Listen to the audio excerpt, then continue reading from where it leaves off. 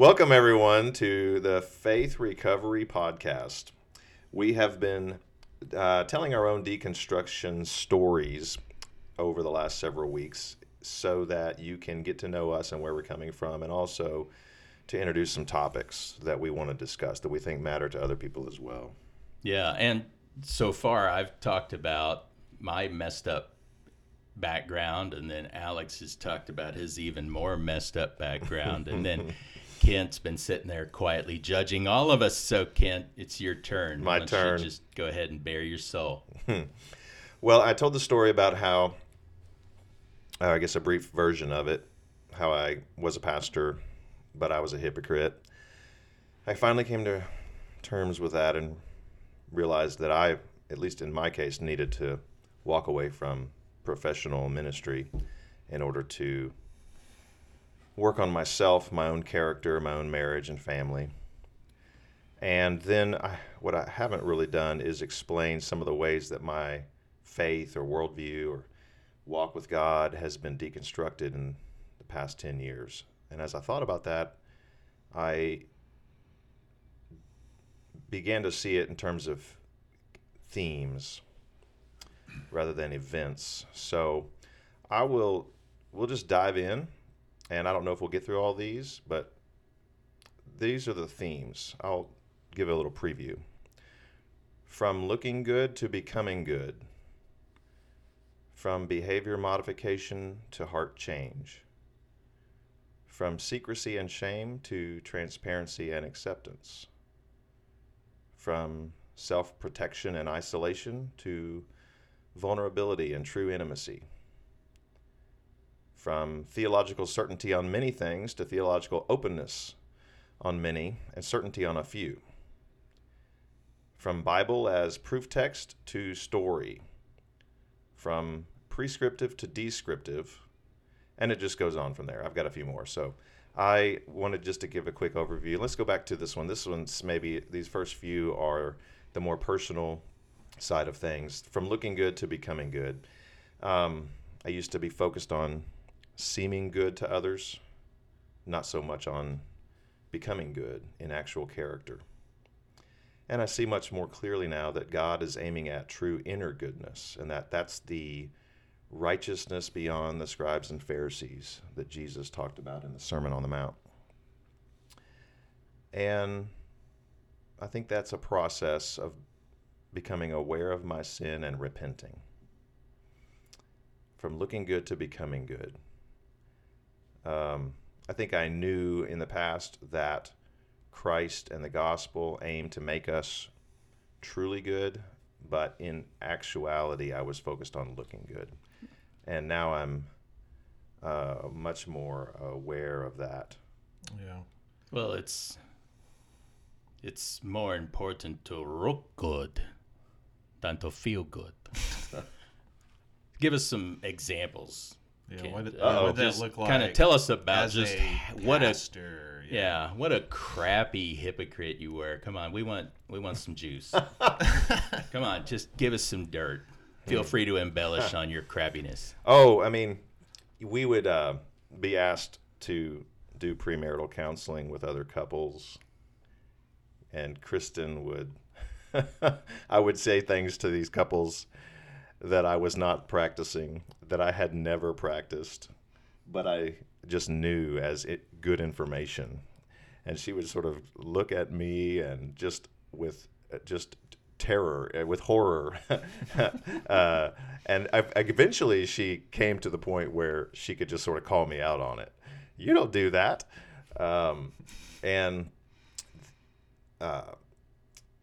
I was eventually crumbling in my personal character and in my marriage, and yet standing up in front of the church on Sundays preaching and preaching some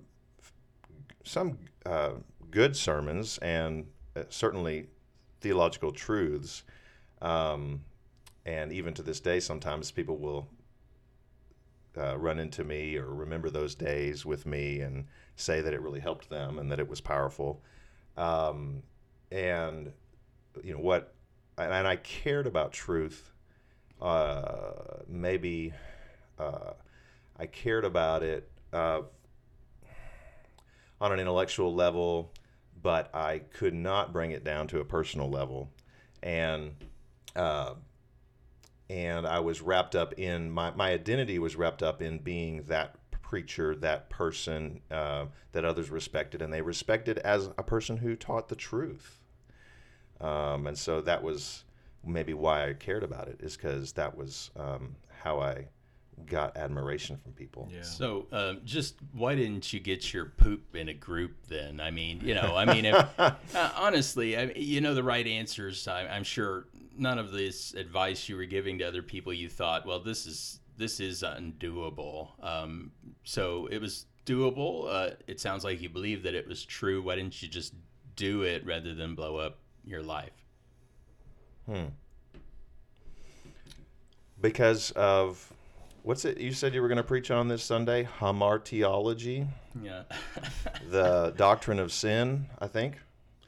I think it has to do with the nature of sin and the idolatry. I was worshiping self. I was worshiping an image of myself. I was worshiping man and what man thought of me, and I was not aware of it, and I was not prepared to repent and walk away from it. Yeah.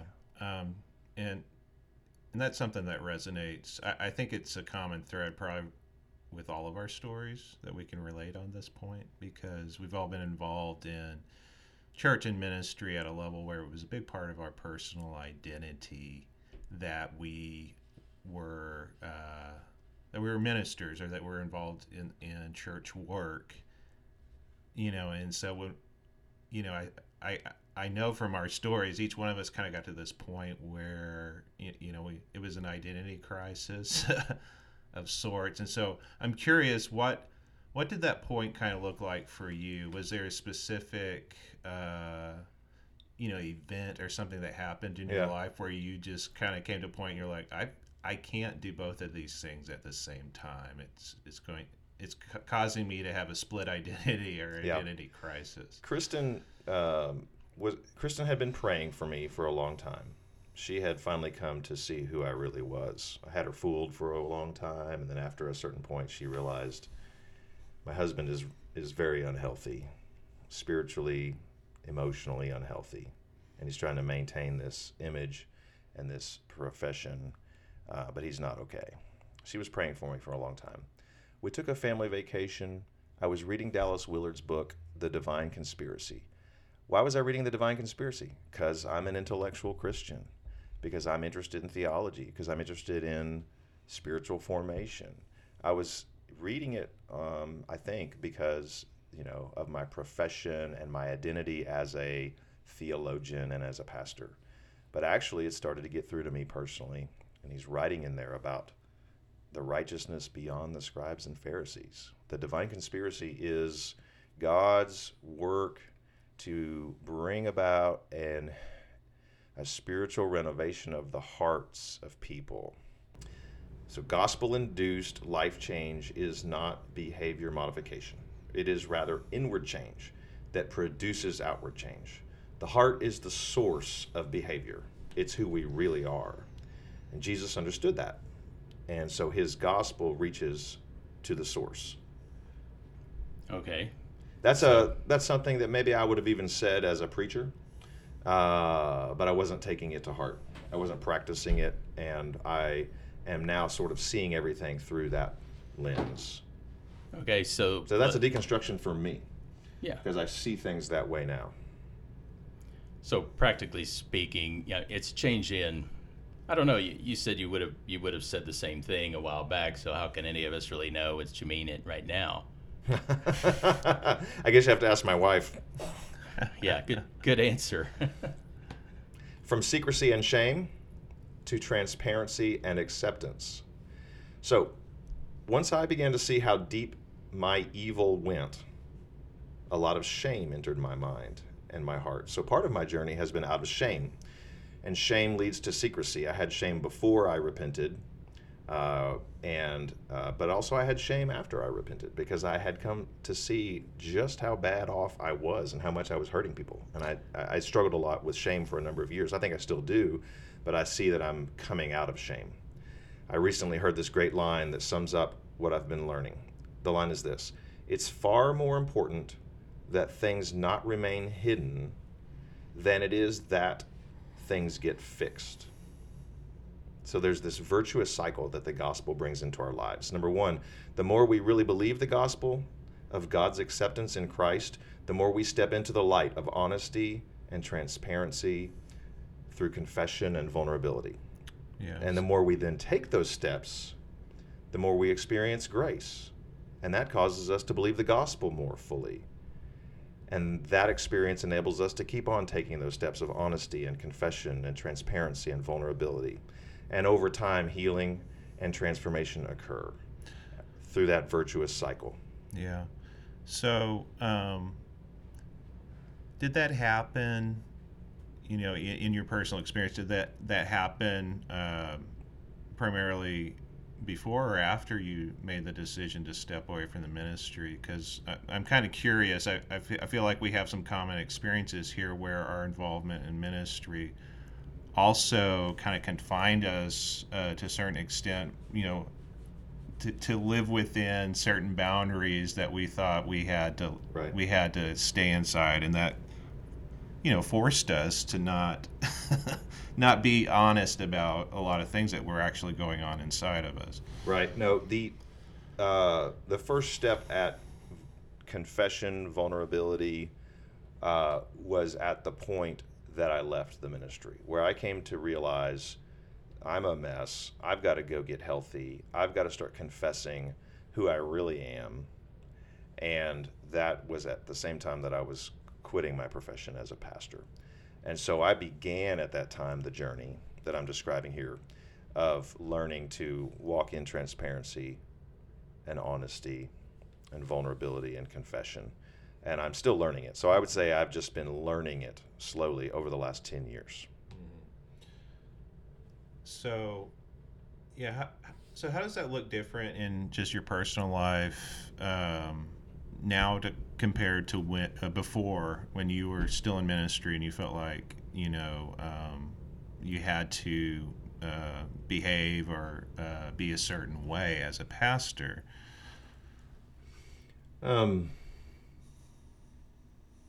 Well, I know I felt like I had to have the answers for people, and I had to present myself as someone who was at least making progress in these things, and who was practicing these things. And so I would talk about them as though I did them, when in fact I really didn't do them. Mm-hmm. Yeah. And I can relate to that as well. Just that there's this pressure and expectation to be the one that has the answers, the one that has it all together and seems successful, or else the whole thing will fall apart for everyone. And that's tough. That's not, I don't think ultimately that's what God has intended for us. So yeah, I mean, as somebody that's still in ministry and still struggling to some degree with this, having been through various different modes and phases of life, I can certainly understand. I think that when we talk about deconstruction, a lot of the people who are going through that are, what I've heard is that people, as we begin to critique the Christian faith, the Christian system, and I think a lot of those critiques are legitimate, we begin to wonder whether it's possible for any sort of religious faith to ever make somebody a moral person. I mean, we talked about how you knew the right thing to do, and that those right things were not especially difficult to add, just put it on a to-do list or something, or whatever, but you weren't doing it, and that there's something about being incentivized to put on a moral face that causes us to neglect who we are, what we are within. Does that seem like a fair assessment? And that tendency to put on a positive exterior has a corollary, negative, a corruption or a deterioration of the inner person, that it seems that those always go together. Jesus said it, that, you have these whitewashed walls, these sepulchers where dead people's bones were. And, he told the Pharisees that you're those whitewashed walls, and within you is this rot. And it seems to me that anytime there's a whitewashed wall, that you can find rot behind it, no matter where you find it. But for somebody that's deconstructing religion in general, or the Christian faith, wouldn't it be easy and understandable for them to say, isn't all Christianity a whitewashed wall? Isn't there a degree to which, when we gather in a church, there is a behavioral norm, and because of that, all of us are trying to at least project that behavioral norm to varying degrees, and if that's the case, all of us are suffering from this interior rot behind that hypocrisy. Does that seem fair? I mean, if you're criticizing Christianity or religion in general, and you say behaving at a certain, God wants you to behave at a certain level, and to be in a community that holds you accountable to behave at a certain level, won't that always cause people to project a false persona, at least to some degree? Yeah, I guess that's an interesting question, because it kind of assumes that there is a standard for conformity within Christianity, right?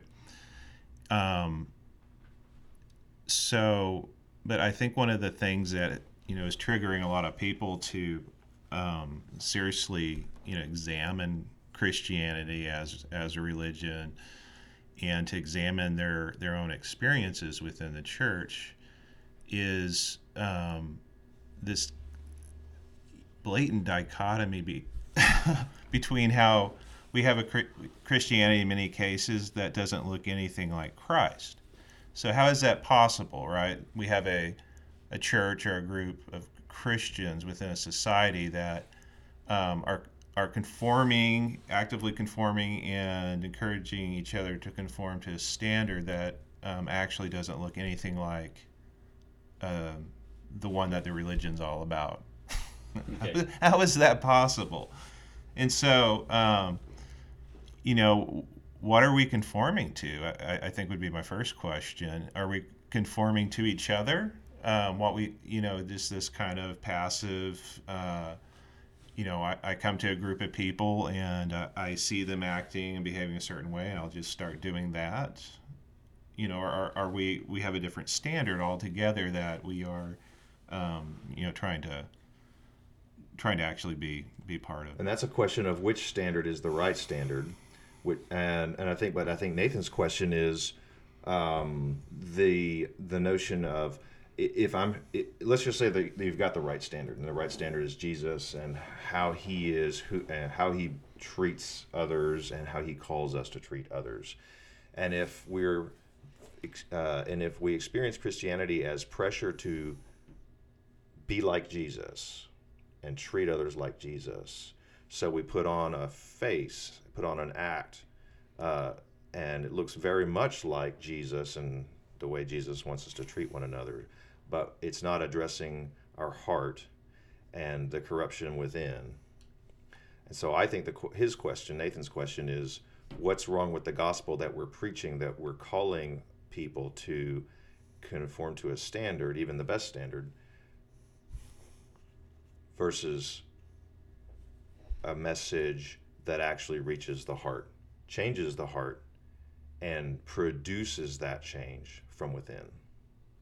Is that right, Nathan? Yeah, but does that ever happen if we're in a community that has, a dogmatic behavioral expectation? I think a lot of people coming out stories with LGBTQ, there's there's a sense that I think that Christianity, the church, and all of that has incentivized people to project a false identity. You know, the whole idea of identity gets brought up in the discussions of the LGBTQ community, and someone may make the case that maybe it's better to just not have religion because it puts this a priori expectation on who's in, who's out, what's right, what's wrong, and that causes people to then suppress their private life, their heart, or to maybe, declare those secret desires as wrong if they do talk about them publicly. I just think a lot of the people who right now are deconstructing faith are asking, how do I become an authentic person? And it seems that Christianity is not helpful in that enterprise, at least as people have experienced it, especially since Christian leaders are under greater pressure and greater incentive to be artificial. How can they lead us to authenticity when, the pastor's going to be fired if he admits he has a secret porn addiction or that he's attracted to men? How can that guy then lead people to become authentic in their expression and in what they are? When we talk about a high standard and conforming to that, I think about Ananias and Sapphira in Acts 5, and here's this couple that sells property and gives 90% of it to the church. I think most Christian leaders would be like, sweet, promote them to deacon, not curse them to die on the spot. It seems to be a harsh response to somebody who gave 90% of what they had. I mean, we're just trying to get people to give 10%. So that there's something, I think, to learn from that story, and that, it's kind of an off-putting story, and I wouldn't have included it, and yet it seems important enough that Luke did. And I think about, how Christians were just known as hypocrites. And you generally don't develop a stereotype from nothing, and I think it's fair for us to own that. So, I mean, how can someone be? I guess I was going to ask, how can someone be a Christian and not be a hypocrite? But that's not fair. That's not fair. No. That's not a fair question. Just because Christianity better be able to make people not be hypocrites, that there ought to be a reason to be a Christian that would ensure authenticity and not just allow for it, because a lot of belief systems would allow for authenticity. Mm-hmm. I think a hypocrite is someone who is pretending to be something that they're not, and this is like a common misunderstanding of hypocrisy, and it's common in Christian circles for Christians to say we're all hypocrites. And what they really mean is we're all imperfect. We all fail to live up to the standards we profess. And Christianity makes room for that, for failing to live up to the standards we profess. But it doesn't make room for hypocrisy. Yeah, hypocrisy is not unique to Christianity or even religion. We find hypocrisy across the board as part of the human condition. So, but yeah. Alex is asking a hard question. I mean, Nathan is asking a hard question, Alex. I mean, when people leave the Christian faith, they often describe a sense of relief or freedom. Why is that? And how can we help people? It's just that if Christianity, if it's from God and it doesn't give people the resources to be more personally healthy than if they had not been a Christian, if we ask, well, why is Christianity not as bad in terms of making people hypocrites, or not any worse, let's say, than a secular mindset? I don't think that's good enough. If we're saying, no, you should reject other belief systems and adopt this one, we better be able to say why it's superior in terms of authenticity is one. Right. And I'm going to say that I think the answer to your question is somewhere in my story that I've recounted here, that the problem with that rejection of Christianity that you described is that they have experienced Christianity as pressure to be good, not as a delivering power, a rescuing power, a deliverance and a transformation. Or and just to say it a different way, because I heard you use these words, you were in search of being able to be your authentic self, and I think that's what a lot of people are looking for. So, how can Christianity help people become more authentically themselves, and not less? If the system is causing people to, causing us to be pressured to conform more to something that is not who we truly are, then there seems to be an inherent problem there. But if it's leading us to become more authentically ourselves, then I think people recognize that there is a genuine benefit, to what's happening there, and that's kind of inherent in all of our stories. Mm-hmm. I just thought it was fascinating in Luke 12:1. Jesus in Luke 11, he's just coming off of blasting the Pharisees, declaring 7 woes on them at a feast. He wasn't a great party guest. He's invited to this guy's house, and somebody tries to pander to him and says, "Man, won't it be great when we're all eating around the table of the Messiah?" And then Jesus just starts to blow these people up, He's like, well, you're never going to eat around the table of the Messiah so long as you invite all the rich people and your best friends to eat with you, because the table of the Messiah is open to the poor and the disenfranchised, and it is a table of justice and all this.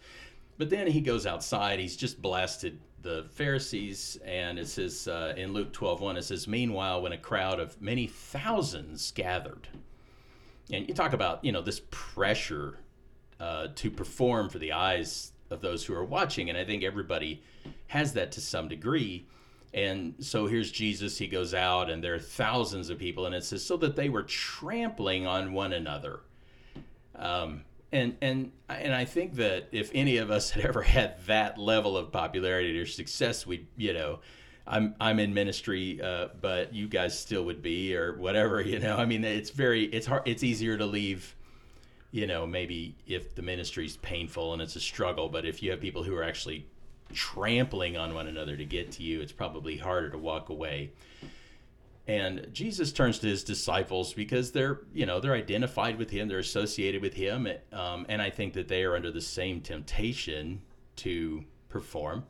And he says, "Be on your guard against the yeast of the Pharisees, which is hypocrisy." And the translation here says, Jesus began to speak first to his disciples, saying, "Be on your guard against the yeast of the Pharisees, which is hypocrisy." The Greek there is a little bit ambiguous. He could be saying, and I think he is saying, first of all, be on your guard, or of first importance. And it seems that Jesus is like, the number one priority is to be authentic.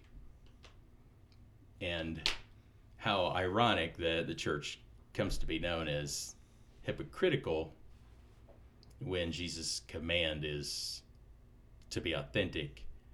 But how do you do that? I mean, the realities of church is that you're in community with a group of people who have an assumed moral standard. How do you become an authentic person? Well, it could be that if you experience the gospel as grace and acceptance, then you can, and you internalize that, and you then are relaxed. And you can go to that group that has an implied moral standard, and not succumb to the pressure to perform, but admit that you don't live up to that standard. So if you enter the Christian faith and enter the church with that understanding of grace and acceptance as the foundation, I'm accepted as I am. As I said the other night, God, and you have internalized the message, God loves and accepts me as I am. He just loves me too much to leave me as I am. But so there's going to be growth required, and rising to the standard required. But it's from the basis of acceptance. If we can have that as the basis of our community, then we can have a moral standard that isn't overwhelming to us. Yeah, and I'm going to ask a question because I know this is where a lot of people's thoughts are. If I come to a place of accepting, the grace for myself, but the group that I'm in is still applying external pressure to me to conform to something that I feel is inauthentic, then what do you do? Yeah, because I think this is the dilemma that many believers and Christians find themselves in right now. Maybe they find themselves being more free, more open to things that their particular group or their church is not open to, and they find themselves at a crossroads. Do I find myself going this way because I feel like this is the authenticity that my faith requires of me, or do I stay and conform to the standards that I feel that my group or my church is requiring of me? And so I think a lot of people stand at that crossroads and feel like they have to make a decision. I think maybe there's a third way, and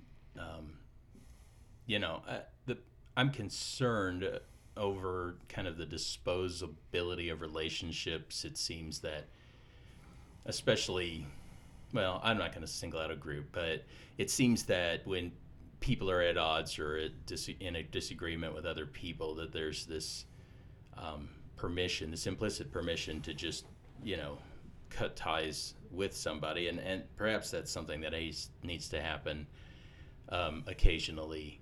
But at least my understanding of the gospel and the Christian system and the church is that we're a family, and you don't get to pick your family, and your family is a pain in the butt, and they're going to make you suffer. But that's a part of it. And I think the third option is this one where Jesus didn't just say you have to take up your cross and follow me. At least according to Luke, he says you have to take up your cross daily and follow me. It'd be good if we could just change our circumstance and then it would all be on autopilot. Maybe if I could just sell everything I own and move under a bridge, I will have taken up my cross and I can move on with life. But I think that following Christ seems to require a day-by-day choice to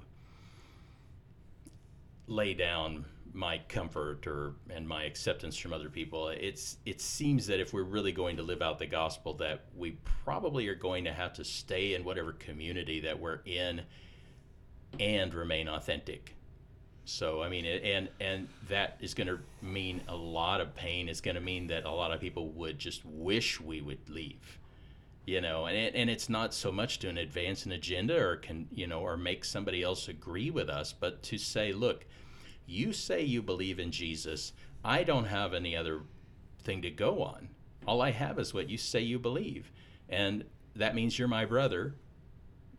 And how can I leave you? And you can hate me if you want. That's not my problem or my choice. I'm going to love you, and I'm going to make your life hell. And not necessarily, but, I do think that pain and that disagreement and that speaking the truth in love is sometimes painful. It's painful for the one that has to speak the truth, and it's painful for the one that has to hear the truth, and it's painful when the truth is not the truth we thought it was, And we have to go back and say, I tried to speak the truth in love, but what I really spoke was falsehood. It was still in love. I hope you can forgive me. I mean, it seems like all of that is a part of it. I don't want to blow up the conversation, but go ahead. Let's have fun. let's do this. I almost feel that's a little naive, in the sense that, because I think what I hear you saying is that if we're able to be our true authentic self and to live in the freedom of grace and understanding who we are, we could somehow be with any group of people regardless of how they may view us or pressure us. That sounds good in theory, but I feel like the reality is much harsher, to the point that I can look at my own experience in ministry, and I was very much of a mind that I can remain open and work with these people regardless of their own behavior and actions towards me. And that wasn't the case. It very much reached a point where we were fully ejected from the community by force. Well, sure, if they actually throw you out. I think that Jesus remained in the Jewish society. While he's blasting the Pharisees, he's still going to dinner with them. He just got fewer invitations, and eventually they crucified him. They crucified him. Right, but that's what Jesus is saying, that if you choose this path, you are on the road to crucifixion. That you were forcibly ejected from that group wasn't an aberration. It is the normal outcome of taking up your cross. Yeah, and I think the second part of that is to not minimize the fact that there are toxic communities out there that people need to step away from.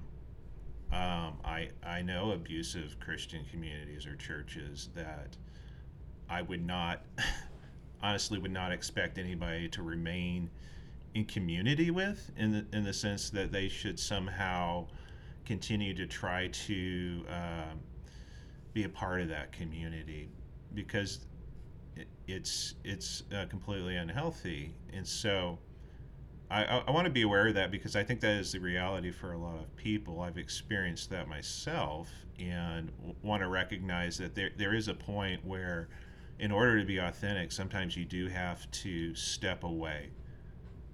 Yeah, I think that I think it's all self-correcting if we are truly speaking the truth in love. And I'm not saying this is easy. Jesus didn't say pick up a 5-gallon bucket and follow me. He said take up a cross and follow me. That this is going to feel like dying, as it should, and that we should reach the end of ourselves, and that at the other side of our capacity is the power of the resurrection. I have to believe that if I'm going to claim to believe the gospel. I have to believe that in a practical way. At the same time, I think that if we are in a community that is controlling and domineering and toxic, those communities don't tolerate dissenters. So it's not like you have to be the one to decide to leave, as in your case, Alex, and in my case, in multiple occasions. That group will just invite you to please not come back. And I see that as my permission from the Lord to move on and to do something else. But I wouldn't want to give people just kind of carte blanche, like, if you feel this is toxic, you can go. Because, number one, a lot of people are wimps, we want to spare ourselves the pain, but God would make us go through it oftentimes.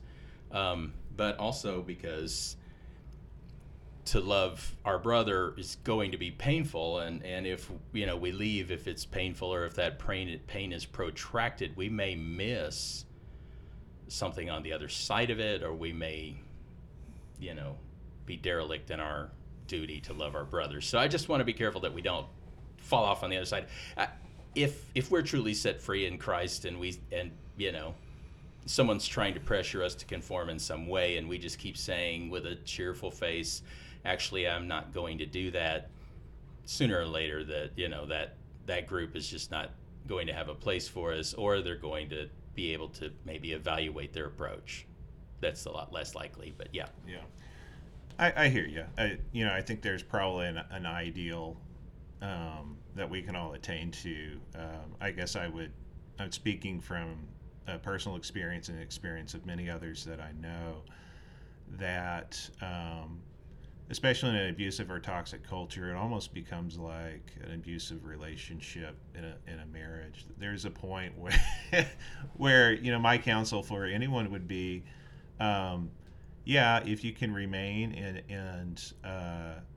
in this relationship and keep working at it, that's great. But you also have to protect yourself from things that are not right, from any standards. So, that's my point. Sounds good. We touched on, I think, a theme of authenticity versus hypocrisy today. I think keying off of that part of my story, we entered into a discussion about authenticity versus hypocrisy. And Nathan, you made the point that was actually one of Jesus's touch points in his message. And I think that's definitely something we're going to pick back up again in the podcast. Thanks, everybody, for joining us today. Could I just give us one caveat? Yep. And that is that if you are a person who's deconstructing and you're wondering if the faith is true, I just want you to notice that these dynamics of doing wrong when you want to do right, they really do point to the idea that there is something out there besides just humans and our choices, that there are forces and principles at work within human society that are at least not entirely physical, that they are of another realm, or of at least a different perceptual field. And I just want to drop a peg there. If you're trying to weigh whether Christianity is true or not, I would ask you to ask whether the alternative belief system you might be considering can account for dynamics like a preacher who knows what's right, who has everything on the line to do what's right, but finds himself not able or not performing that. And find in your own life, do you have places where you should do something different and you continually don't? What's going on there? Is that just purely nature, or is there something else that I think Christianity uniquely addresses and proposes to solve? So I just wanted to drop that peg before we closed. Sounds like a whole nother podcast. Yeah. See you next time.